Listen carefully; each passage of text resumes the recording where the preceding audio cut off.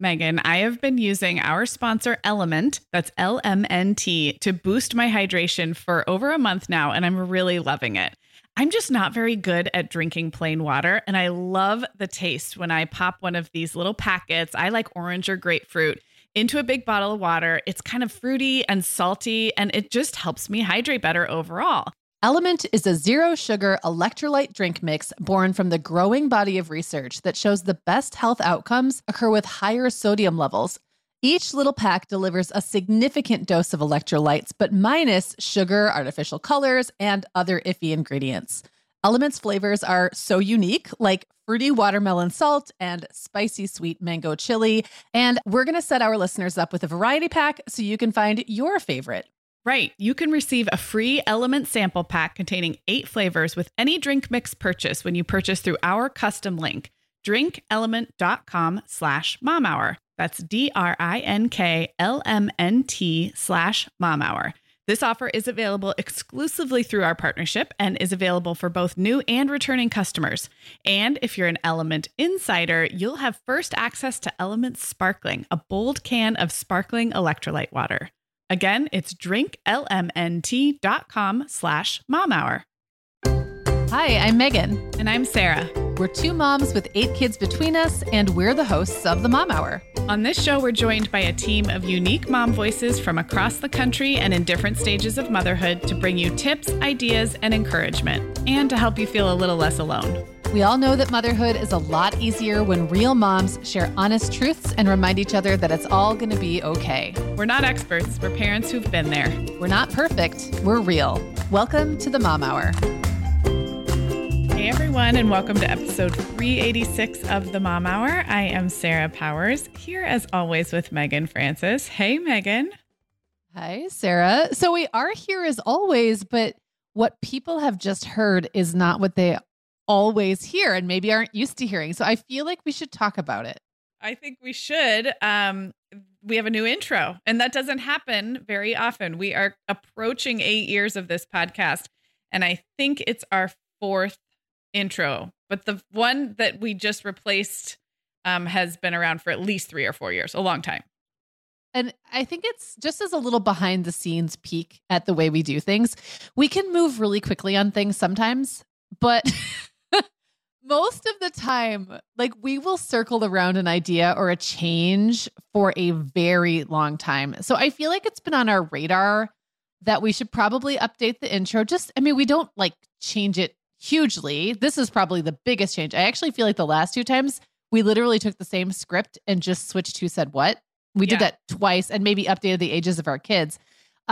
This felt like we needed to acknowledge that now we are bringing other contributors on more often from our team and things like that. So there was more to say, but it's still not a huge rewrite. It's not like a whole totally different show or concept, but it took us a long time to actually just move forward and do that. Well, and sometimes, like you said, sometimes we are hemming, hawing, and like overthinking something. Other times it's like we say, oh, you know what? It's probably time we record a new intro. And the other person will be like, yeah, that's a good idea. And literally nothing will happen for like 11 months. And then it'll be like, wait, weren't we going to record a new intro? So I would put this in that category. It's not like we've been over here worried about doing it or like rewriting the script 200 times. We just would be like, oh, yeah, we should probably do that. And then like when you say to yourself, oh, I should probably get my oil changed. And then like it leaves your brain immediately. So I think the script probably took 10 minutes to rewrite and the recording of it took 2 minutes to do. But sometimes you just don't have 12 minutes. Yes. that you get feel in like your routine. Into something. Just like everything else, you get in your routine.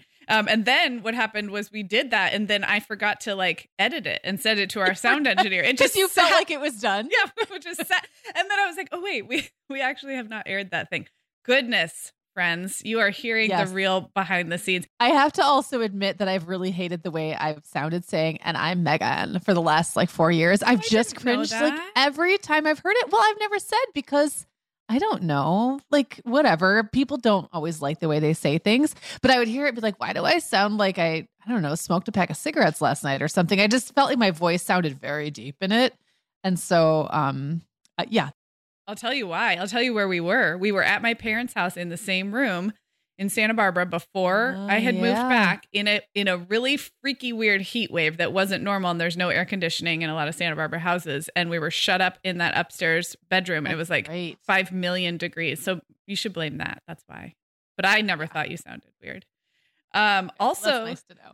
You should, listeners, stick around to the very end, because for the first time ever in almost 8 years, we're going to have a little, I think they call it a bumper or an outro in the profesh world. What's a bumper? Is that a thing at the end? I think a bumper is between, a bumper goes between segments. So this is, I think, more like an outro. Okay. Because it's just a thing taking us out of the show. Yeah, and usually we would just do that check together. us out on Instagram. Yeah, we do it. We do it live, or, we say whatever we're going to say to wrap up. But now there's a little prepackaged one. We are truly the slowest professional podcasters on the planet. Man, after 8 years, we're finally doing what most people do from their very first episode. But that's just how we roll. Here we are.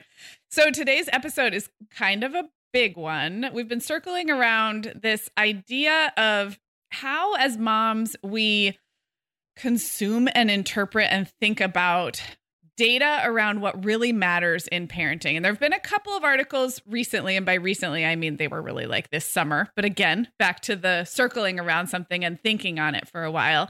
We're just going to have a free-flowing conversation about, as mothers raising children of various ages, how does it feel to us? How do we react? And how does it play out in our actual lives when there are data and studies and articles published about, like, now this is the one thing parents should really care about, or now we're changing our minds about, like, whether you should, give your baby peanuts and all the data. Right. So this is really more of a philosophical discussion. I think it's going to be really interesting. We do have a couple of articles that we're going to banter about. Both were in the Atlantic in this like late spring and early summer 2022, and we will link to them. But I guess, Megan, I just want to open it up with your thoughts on, how do you react when you see a headline like, this is the one thing that really matters in parenting? Well, that literally is I believe, the exact title of the one parenting one decision of the that really matters by Seth Stevens Davidowitz. It's clickbait, right? Because and that's fine, because that's the world we live in. So my first reaction is like, oh man, here we go. It's like another thing that's going to try to take this very complex topic and boil it down to like one takeaway or the attention grabber. Sometimes I do fall for it and I read the article, and this one was well done. And actually both of the articles that we are talking about were well done articles. I think that I'm often conflicted after I read them, because I think, how much can data really tell us about what matters to us as parents? So in the case of the one parenting decision that really matters, and we'll talk more about what that one parenting decision is, as told by this author, according to this author and the research that he references. But that's only the parenting decision that matters if the outcome that is cited is a priority for you. Right. So say more about that, because we are starting with the one parenting decision that really matters by Seth Stevens Davidowitz. And you took a little bit of issue with, like, by what definition, right? Like, what is the end goal? Does it make you feel like he's presuming we all have the same end goal in parenting? Well, we'll talk more about the specific things he lays out in the article, but this one is no different from many, where education level and income are often cited as things that you would look at as an indicator of success, right, or like a result of good parenting. And I really just take issue with that. It oversimplifies, for one thing, and it also assumes that that's what you and your family value most of, that's what you value or would consider success if your kid had a high income and a master's degree or higher, or whatever it is. So our education, do I value education? Sure. Do I want my kids to earn a decent living? Of course.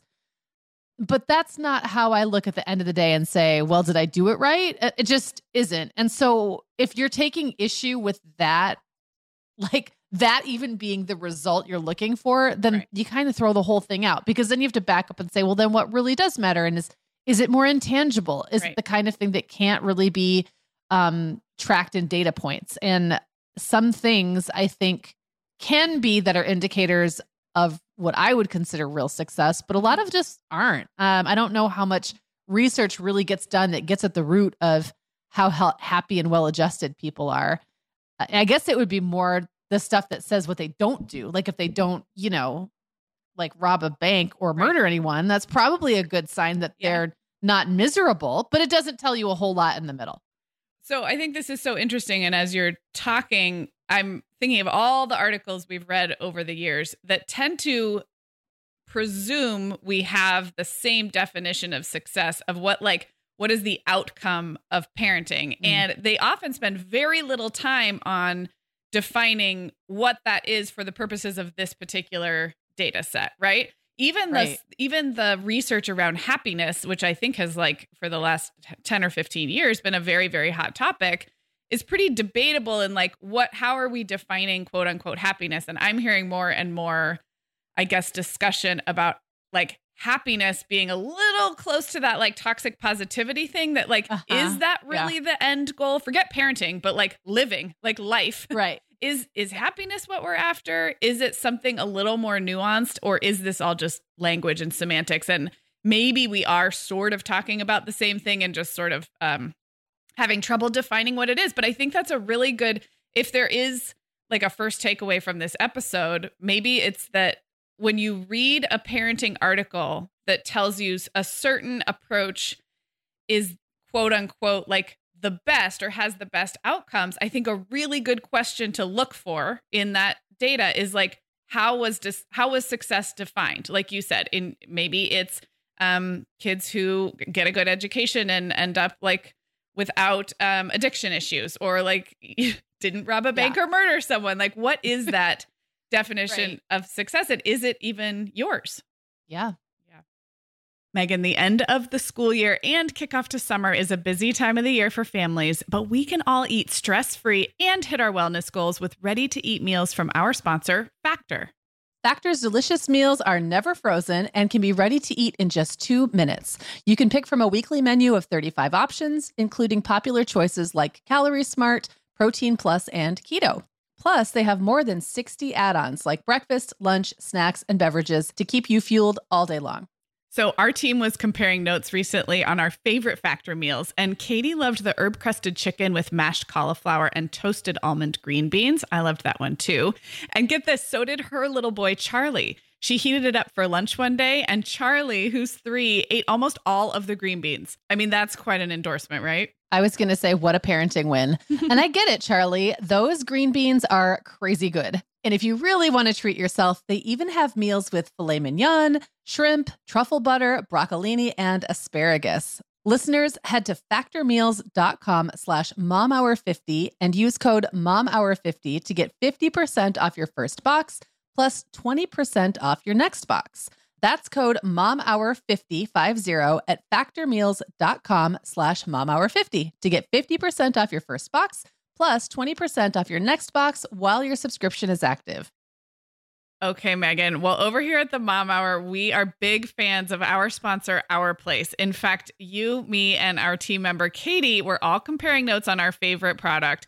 Katie was telling us that even though she's packing up to move her family to a new house, she cannot put that mini perfect pot from Our Place into the boxes yet because she's using it every night.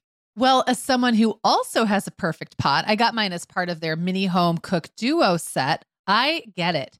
It's nonstick, which is key, but it also has all these handy features like a steam release lid with a built-in strainer and this nice beechwood spoon that nests on the handle in this perfect little peg.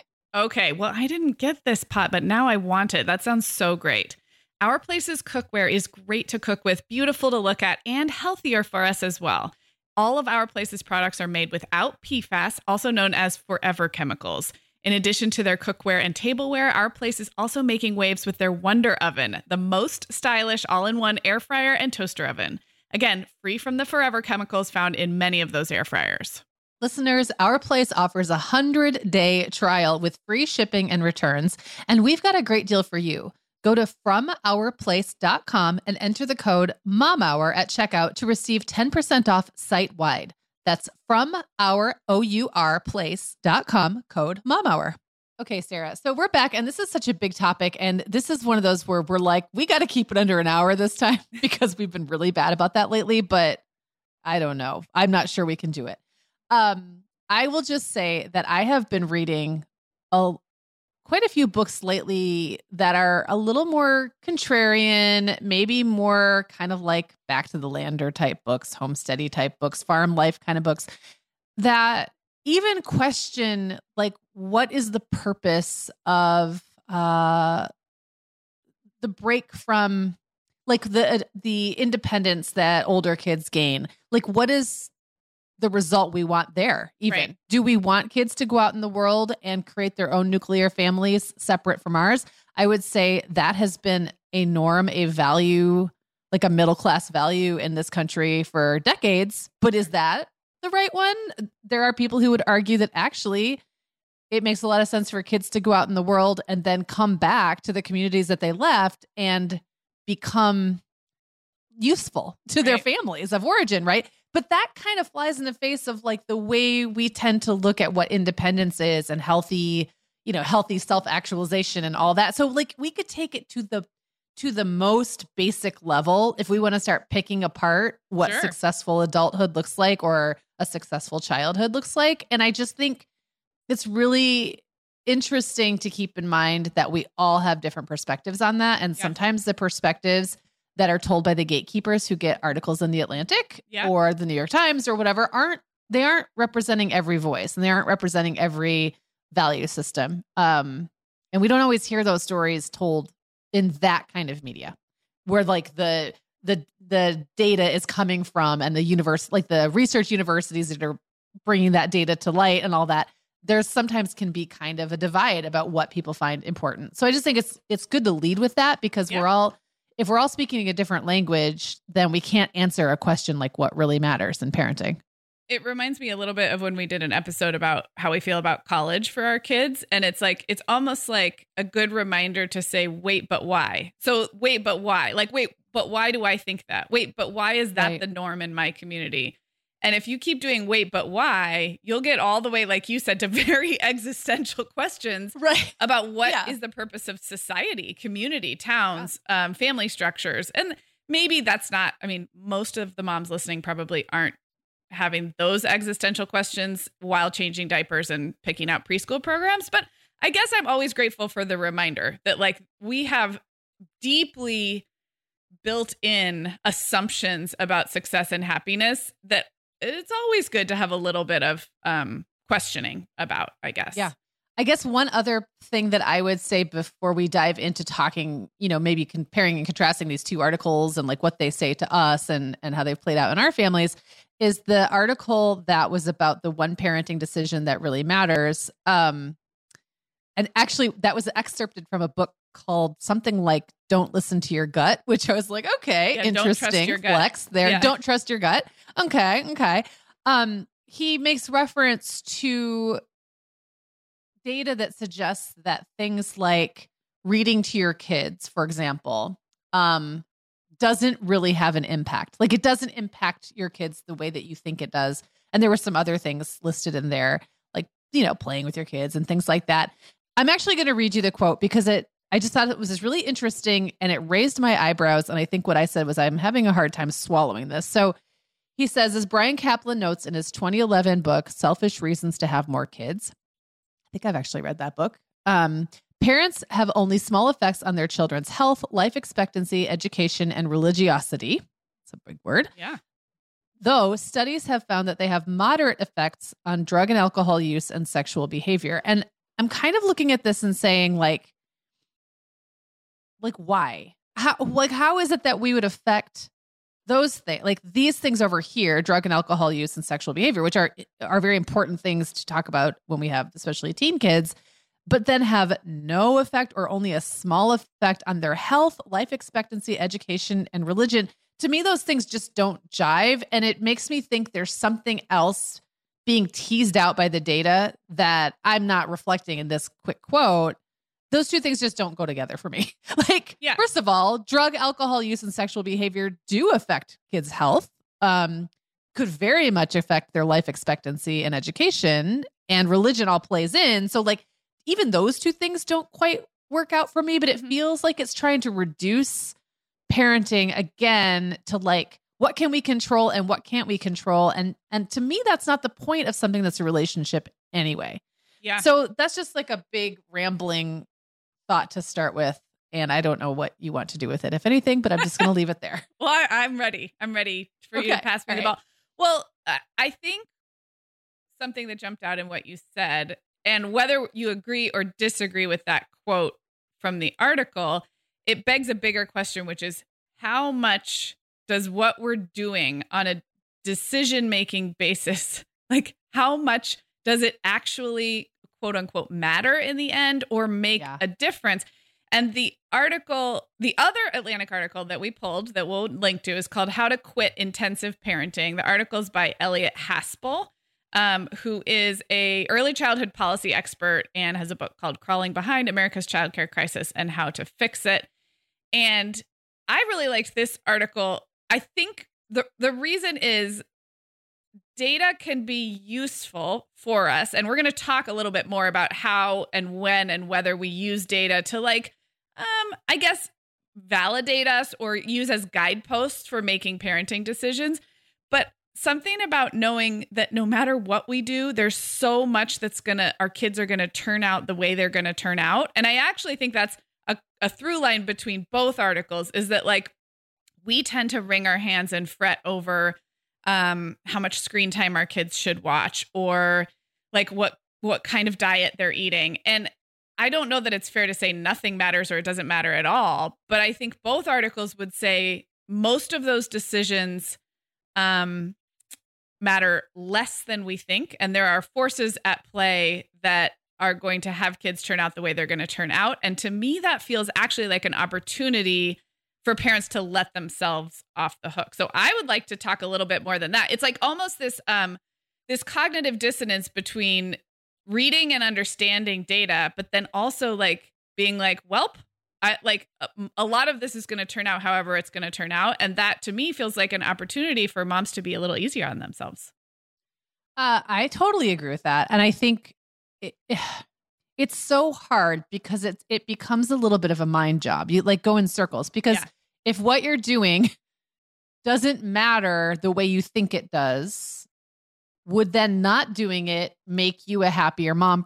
Maybe, maybe not. Mm-hmm. If the part of the satisfaction that you get out of parenting is feeling like you're putting yourself into it in a certain way, and that can look very different for everybody. Not everyone's great at the same things. Not everything matters to everybody the same way.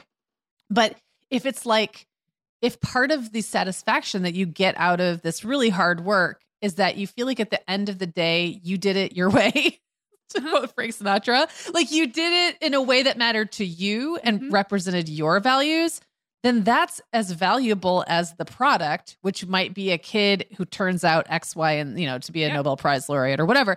But if you're only doing it to get that result, you're probably just going to start chasing your tail because you can't guarantee the result. Yeah. And you probably won't get it. And if you didn't enjoy the ride and you weren't doing it because it spoke to you felt deeply or felt right to you, then you've really just done a whole lot of work that didn't make a difference, didn't get you the result you wanted, and didn't feel good while you were doing it. And I think that's the situation we find ourselves in. Yes. We're all trying to chase the same goal as if we all equally care about the same stuff and enjoy the stuff we have to do to get that. And then in the end, you might not even get it. Well, right. And I think if we imagine a mom, like a newer mom who was cut off from all parenting articles and forums and Facebook groups and was purely parenting by, I guess like instinct or what felt right or like really relationship driven with the child, it starts to feel like, oh, wouldn't that be lovely to just really like hone your gut instincts as a mom and all of that. But then what occurs to me is that new parents really only know what they experienced growing up. And as we know from family of origin stuff, I think a lot of parents of our listeners' generation are looking to do things perhaps a little differently than how they grew up. And in fact, every generation is, I think, trying to do things a little differently than how they grew up. And that's where again, we come back to the data. Okay, so if we're trying to do things a little differently because for whatever reason it feels like that didn't serve us, or we're wanting something else out of our relationship with our child, then back in comes the data, and back in comes these questions of like, okay, well, how do kids turn out when you discipline in this way, or when you feed them this way, or when you educate them this way? So I don't know. That was a completely circular argument, but I guess like there isn't really a world in which some of this influence of studies and data doesn't impact our parenting in some way. It just does. Well, we don't live in vacuums. No. We are not living outside of the influence of humans. Let's just put it that way. We are social creatures. And I guess that's a good place to mention what the article titled "The One Parenting Decision That Really Matters." What this author is saying is that one thing. Yeah. The one thing data actually points to as a predictor of your child's success, and that is the neighborhood in which they're raised. And he gives like a whole bunch of reasons why, like what they witness happening around them, the kinds of families they see, like whether they're exposed to people at all different education levels. So his argument is that matters more than what's happening in your home. That you could be a really like a struggling single mom who hardly ever sees your kid because you're working all the time, and you also struggle. And you're struggling with your own addictions. Say like there could be all of these things happening, but his argument is that if you're in a neighborhood where they have, considerable access to other ways of being, or like they can see other kinds of families and other situations reflected, that has a stronger impact actually than necessarily what's happening in your home. I'm not sure that I disagree with that. I do think it can be, as someone who was, raised with fewer options, I think, than some people I knew, looking around and seeing those options play out around me, it just gives you a sense of possibility that you might not have otherwise had. I would also argue that books do that, and quality programming can do that. Like there's a lot of ways that can happen. So all that is to say, if we believe that premise, do we then, okay, so we know that like maybe a neighborhood that represents X, Y, and Z to our kids is the predictor of what matters. But how much does that matter to me? What if I want to live in the middle of nowhere and I don't think I need a neighborhood of examples around my kid because they can look around our family and see what they need to see? Or the value that I hold dear of, like, I don't know, opting out of the monetary system, man, whatever. I'm just saying, is more important to me than finding that utopian neighborhood.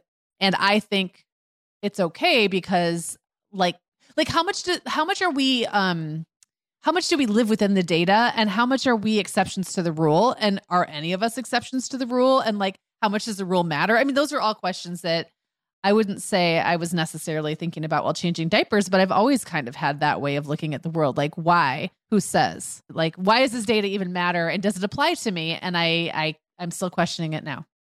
When you were starting your family and you moved around a lot, if you had seen this research, and I guess what I'm trying to ask is, did you make big life decisions at all based on whatever you thought at the time would be quote unquote best for your kids? Or were your big life decisions, like where to live or whether or not to take or quit a job, were you thinking, was there a filter over of that, of like, what's the best eventual outcome for my kids? I'm not sure that I would say yes. I think there's lots of things that go into those decisions, but I'm not sure I was ever like, what's going to put out the best eventual humans?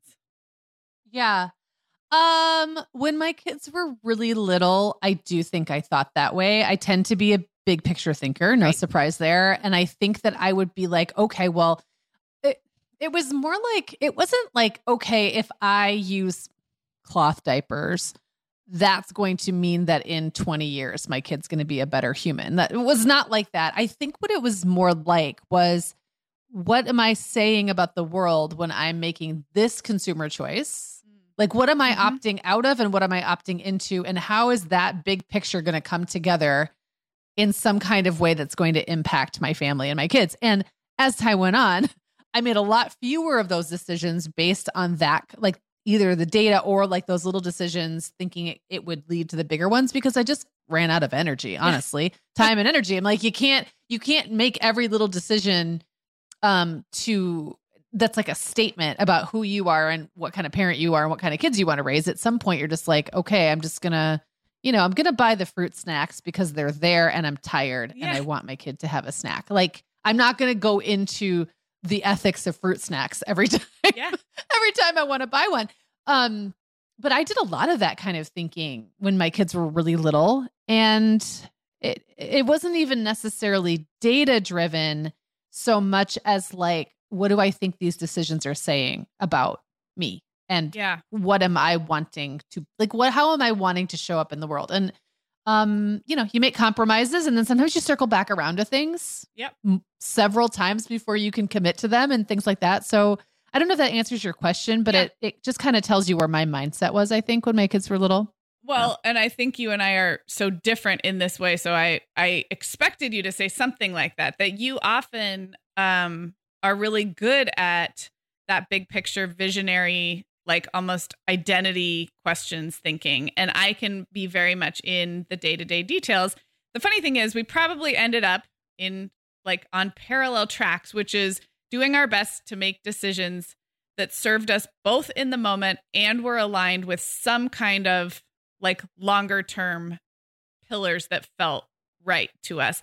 And I think when my kids were really small, babies, I was very influenced by both data that I was reading at the time. And my first baby was born in 2008. And this is also time specific. So I was influenced by things I was reading. I was also influenced by the community where I lived and what the norms were there. Where I lived was not like super attachment parenting and extended breastfeeding and co-sleeping and natural childbirth and a bunch of things in that bucket were not as prevalent in the place where I lived at that time. If I had lived somewhere else, I could have been easily swept up in some different choices. I guess my hope is that like underneath it all is like a kind of a hard to define current that probably would have put out the same result in the end. Does that make sense? Like maybe there's something deep within both you and me as moms, our co-parents, our partners, and the individual kids that we've birthed that would have probably ended up roughly in the same spot anyway. And maybe that is an opportunity to circle back to like, what is the point of all this intensive parenting? And that this second article that really is like, it all kind of matters, but none of it matters as much as you think. And when you are trying to ace it all, when you're trying to deliver like an A+ in every single category, it actually often works at cross purposes, because then we get into things like burnout and all of the things we talk about all the time on this show. Moms being like, feeling like they have to do all the things well all the time. Yeah. And I think, Sarah, you mentioned if you had lived in a place where certain parenting styles were more prevalent, you might have found yourself like looking to that as the data, really like the data you're seeing is that everyone's doing this. So that's therefore the data. And I think I'm just naturally, because it really was not popular at all where I was either, is in the Midwest. Like, it was not like an attachment parenting type of place. I think I've always just been a little more contrarian, and I'm like looking for things that are, if everyone's doing that, then that's probably not what I want to be doing. Right. I'm looking for something else. Yeah. And then what it does is it takes you around, like you go around and around it, and you can find yourself in a purity spiral, regardless of where you are. Like if you're in that uber natural living lifestyle, where everything is gut and instinct, and the closer you are and the less mainstream you are, the better. That's the purity spiral. If you're in the more like, I'm going to do these things because that's what like the mainstream pediatricians associations are saying I should do, that can become a purity spiral. Like it all can become. I agree. Depending I've on never heard that who term. you're surrounding Is that a real yourself term with. Or did you just make that up? I've heard someone say it once, and I thought it was so great that I just I like it. I've been using it. Yeah. I like it. Yeah. And you can't get out of that spiral. That's the thing. Well, and it makes you double down. I mean, this is like probably a whole separate episode, but it really creates that defensive posturing that we've seen so much, especially in the last few years, where it makes you have to double down on whatever the thing is you have chosen to be pure about. And that is an unhappy, lonely place to be. So we are welcoming back Vionic as a sponsor today. And Sarah, I will be honest, I was sorting through my warmer weather wardrobe the other day, and it could seriously use a refresh. But you know what's good to go? My shoes. I've got a great selection to choose from thanks to the Vionic Vitals collection. And lately, the pair I keep putting on again and again is the Uptown Loafer. I have two pairs, one in sand suede and the other in camel leather, but please don't make me pick a favorite. Oh, I won't. I'll let you keep both. That's so funny, Megan, because I was a little jealous of your Uptown loafers. I was the last one on our team to get a pair, but I just did. I also got mine in the sand suede, and I think I've worn them like 4 times this week. They really finish off a cute spring outfit. The Vionic Vitals collection has the best essential styles for everyday wear to get you ready for spring. And no matter what shoes you choose, you'll be on the go in comfort because every single pair of Vionic shoes delivers their trademark VioMotion technology for a difference you can feel. Vionic sandals, sneakers, and flats all offer incredible support, stability, and cushioning, and every pair comes with a 30-day risk-free trial, so it's easy to try them out. Use code TheMomHour15 at checkout for 15% off your entire order at VionicShoes.com when you log into your account. That's a one-time use only. Vionic Shoes. Wearable well-being for your feet.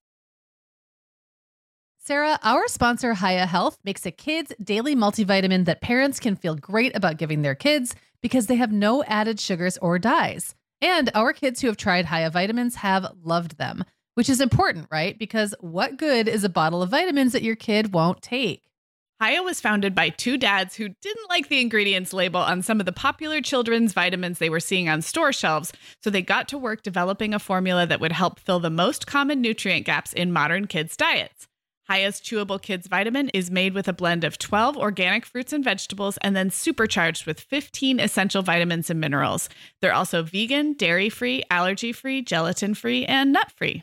Hiya manufactures their vitamins right here in the USA with globally sourced ingredients, and then they ship their chewable vitamins directly to your door on a pediatrician recommended schedule.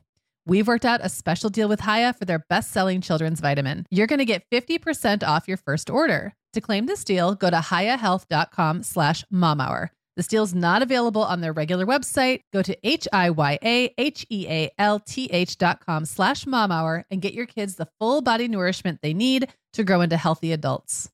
Okay, Megan, let's circle back to this whole wait, but why is that the definition of success? We talked about how in the One Parenting Decision That Really Matters article, it rubbed you a little bit the wrong way that he used education level and income as okay, so these are the kids who are quote unquote successful.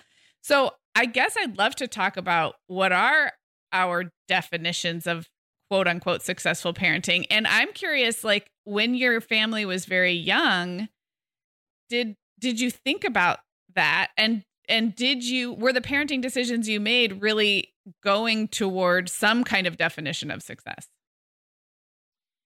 Yeah, I think, Sarah, in the first half, you touched on how you can be kind of, and I think that we just know this about each other, that you tend to be more of a let me do the thing I have to do today, right? Mm-hmm. And I tend to be more like what is this going to mean in 20 years kind of a thing.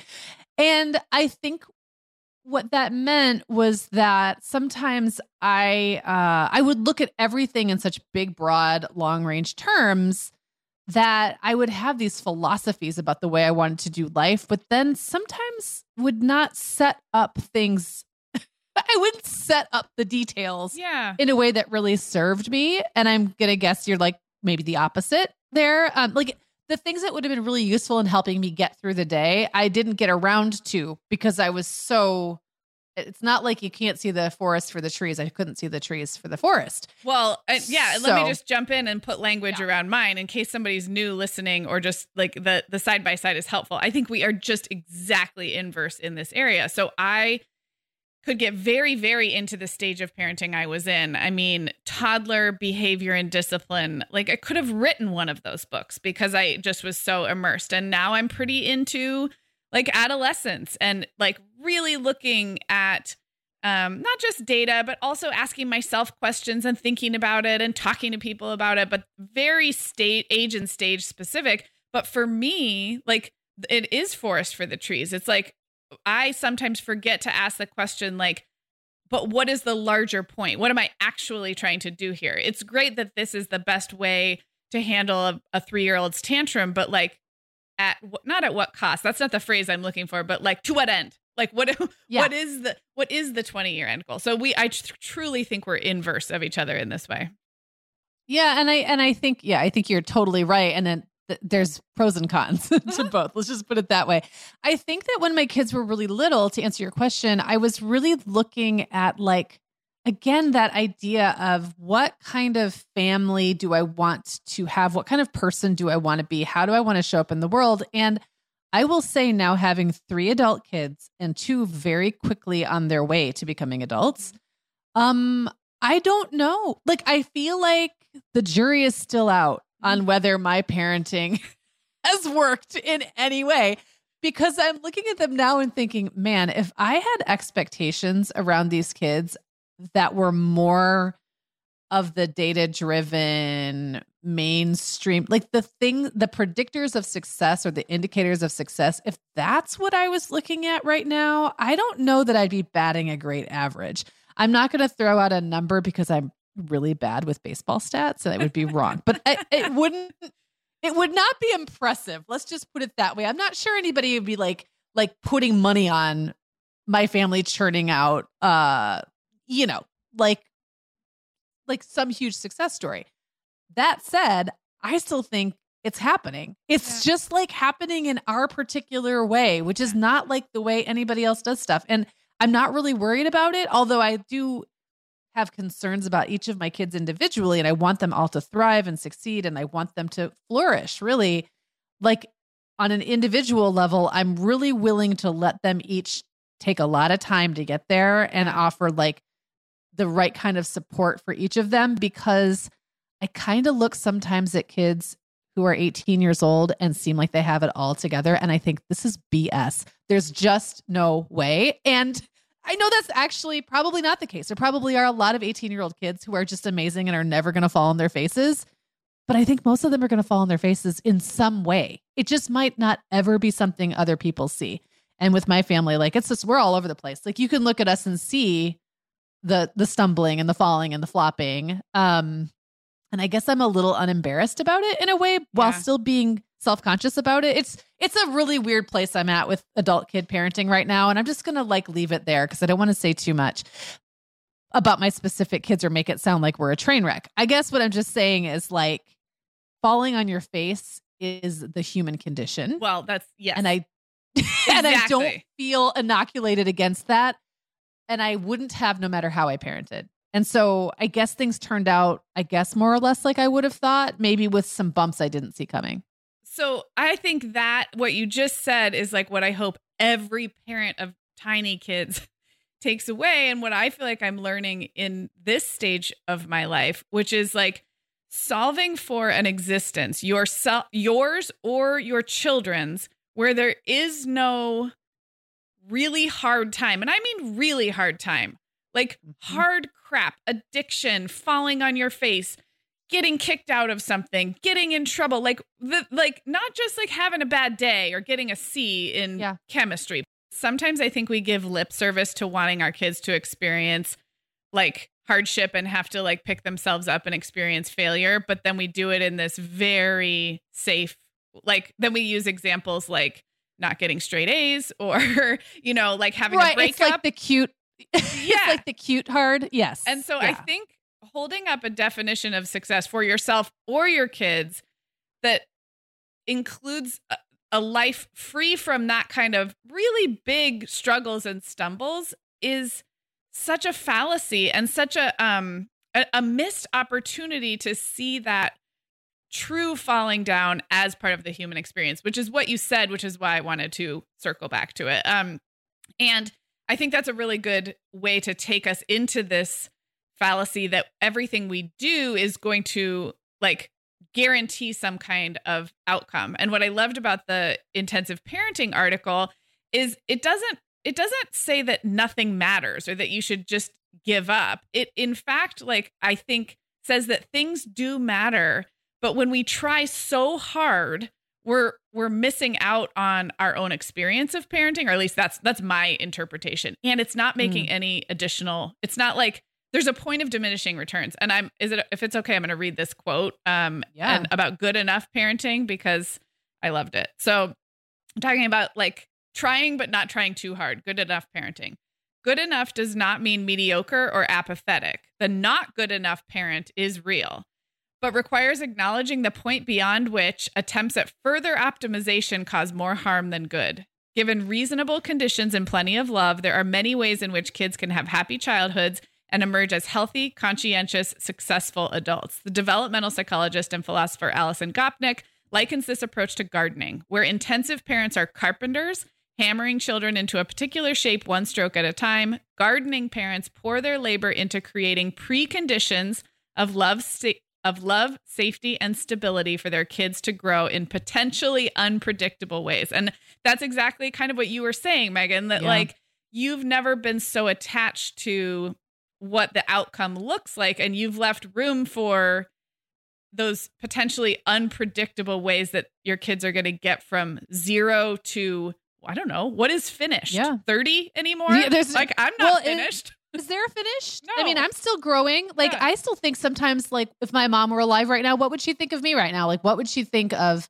the growth I've had in the last 5 years? How much credit would she take? Yeah. How much was I just not of her good parenting? Was I just not ready to incorporate into my life 25 years ago or 20 years ago? Like, it's still, the fruits are still emerging. If we're going to stick with the garden, the gardening analogy. And, you know, right now, a couple of my kids are in phases where there's like caterpillars crawling all over them and chewing holes in their leaves. And like, sometimes there's just like an early frost or a blight, and I can do what I can do. But they're not like non-organic material. They're not metal that I can shape.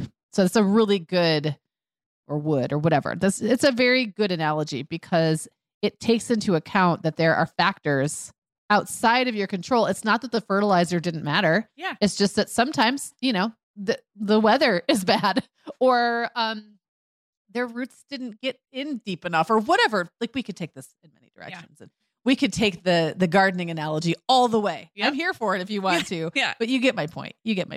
I do. And I also think it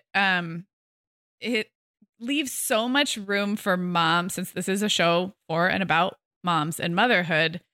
It's such a load off of the responsibility we feel to do everything, quote unquote, correctly, whichever purity spiral you choose, back to your great phrase. I feel like this good enough is the reminder that we are allowed to take care of ourselves and to like ease back. I think there's another quote, and I don't know if we were going to read it, but like where there are dials. I really liked how. Yeah, I want to read that one. Yeah, that was my because favorite, yeah. All the dials. Anyway, you read it, and then we'll talk about the dials. Yeah. So, same article. She says, research suggests that certain dials, such as display love, validate feelings, and set aside some regular quality time, should be absolutely turned up to 10.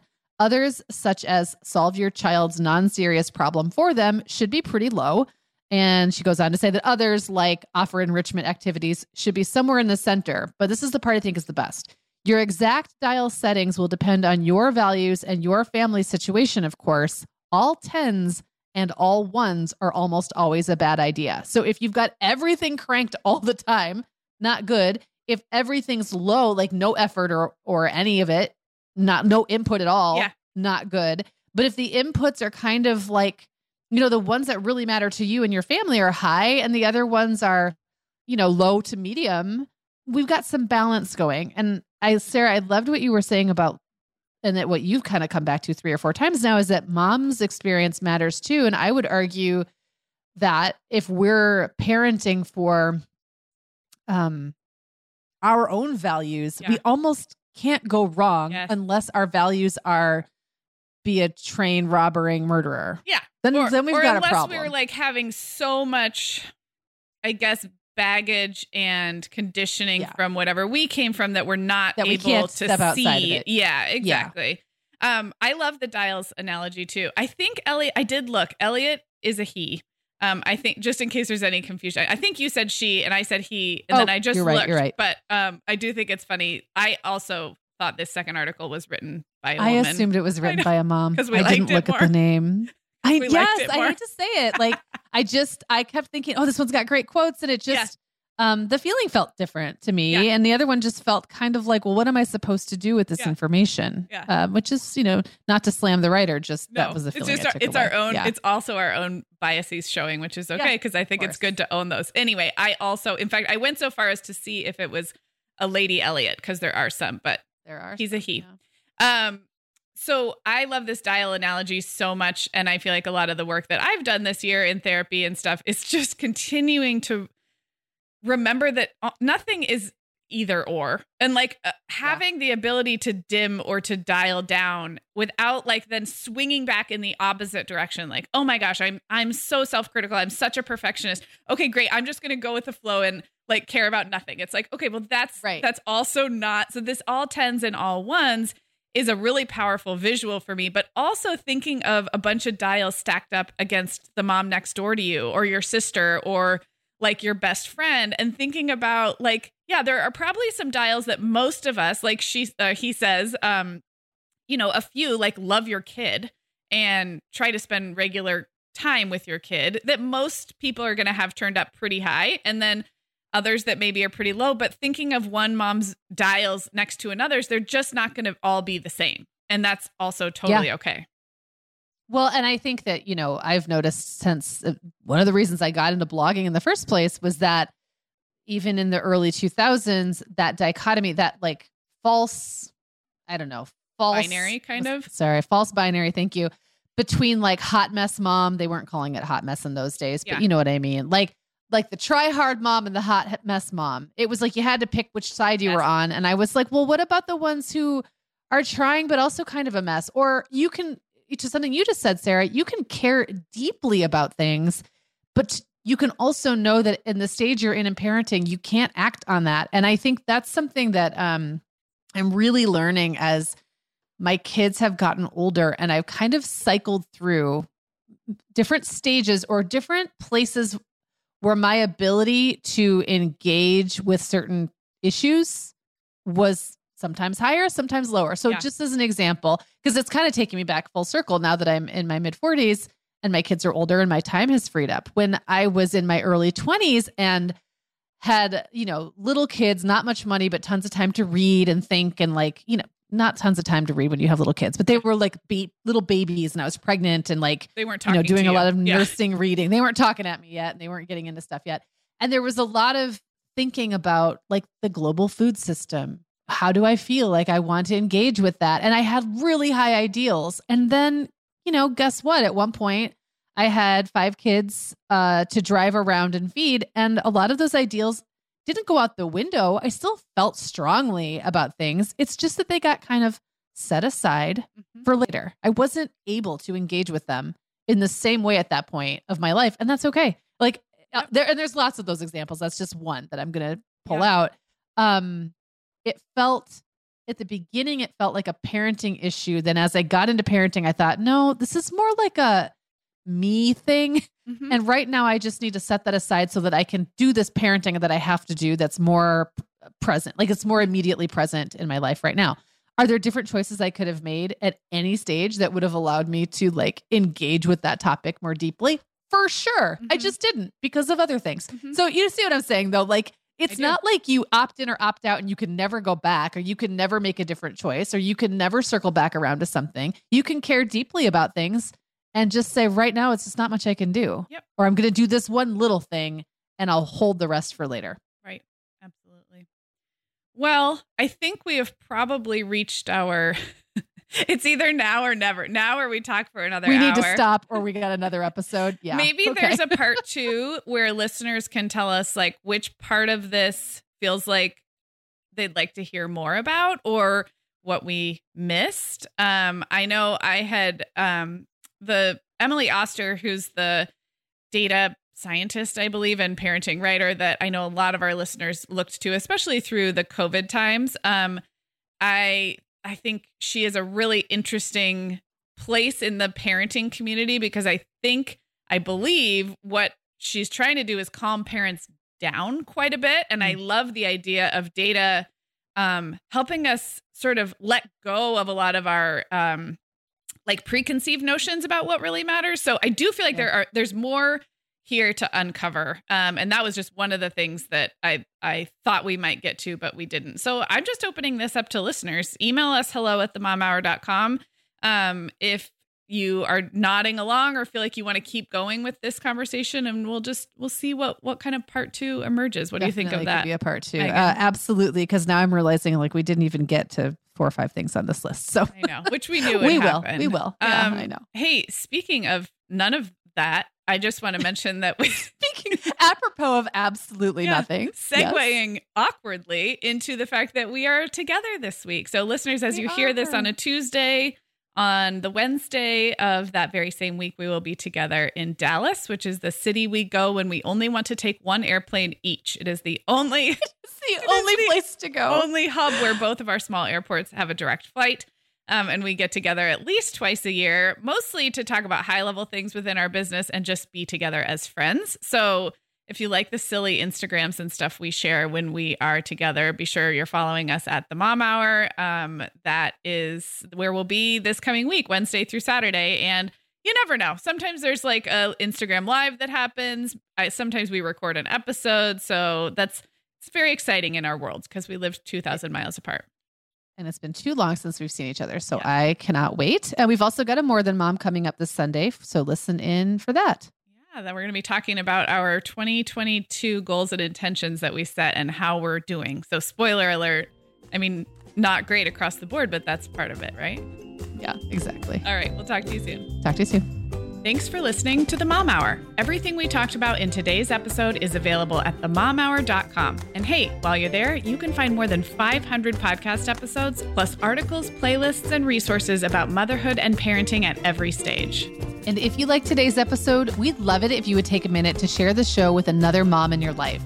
You can also find us on Instagram at The Mom Hour, chatting and interacting with listeners between episodes. Thanks for being here, friends. We'll talk to you soon.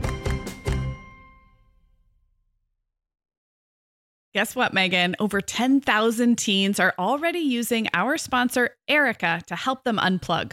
That is amazing. Erica, that's Erica with a K, is the social media health app for teens that gives them the tools to unplug whenever they need to for improved health, study focus, sleep, and daily balance.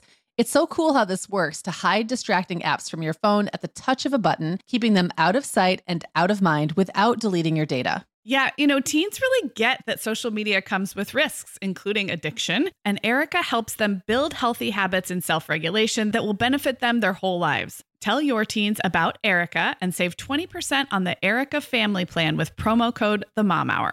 Go to erica.app and search for plans. That's Erica with a K, ERIKA.app, and use code TheMomHour to save 20%. Sarah, I have been having just the best time making my new podcast, The Teas Made. I launched back in November, and so far I've covered topics like staying warm on cold winter walks, nurturing creativity, how to be a great host, and even Nordic secrets to loving winter. Well, I am fan number 1 of The Teas Made. It's got such a cozy vibe, and it seems like you've really hit your stride in covering topics like wellness, self-care, comforting rituals and routines, and home and family life. Just look for The Teas Made with Megan Francis wherever you get your podcasts, or head to theteasmade.com to find all the episodes.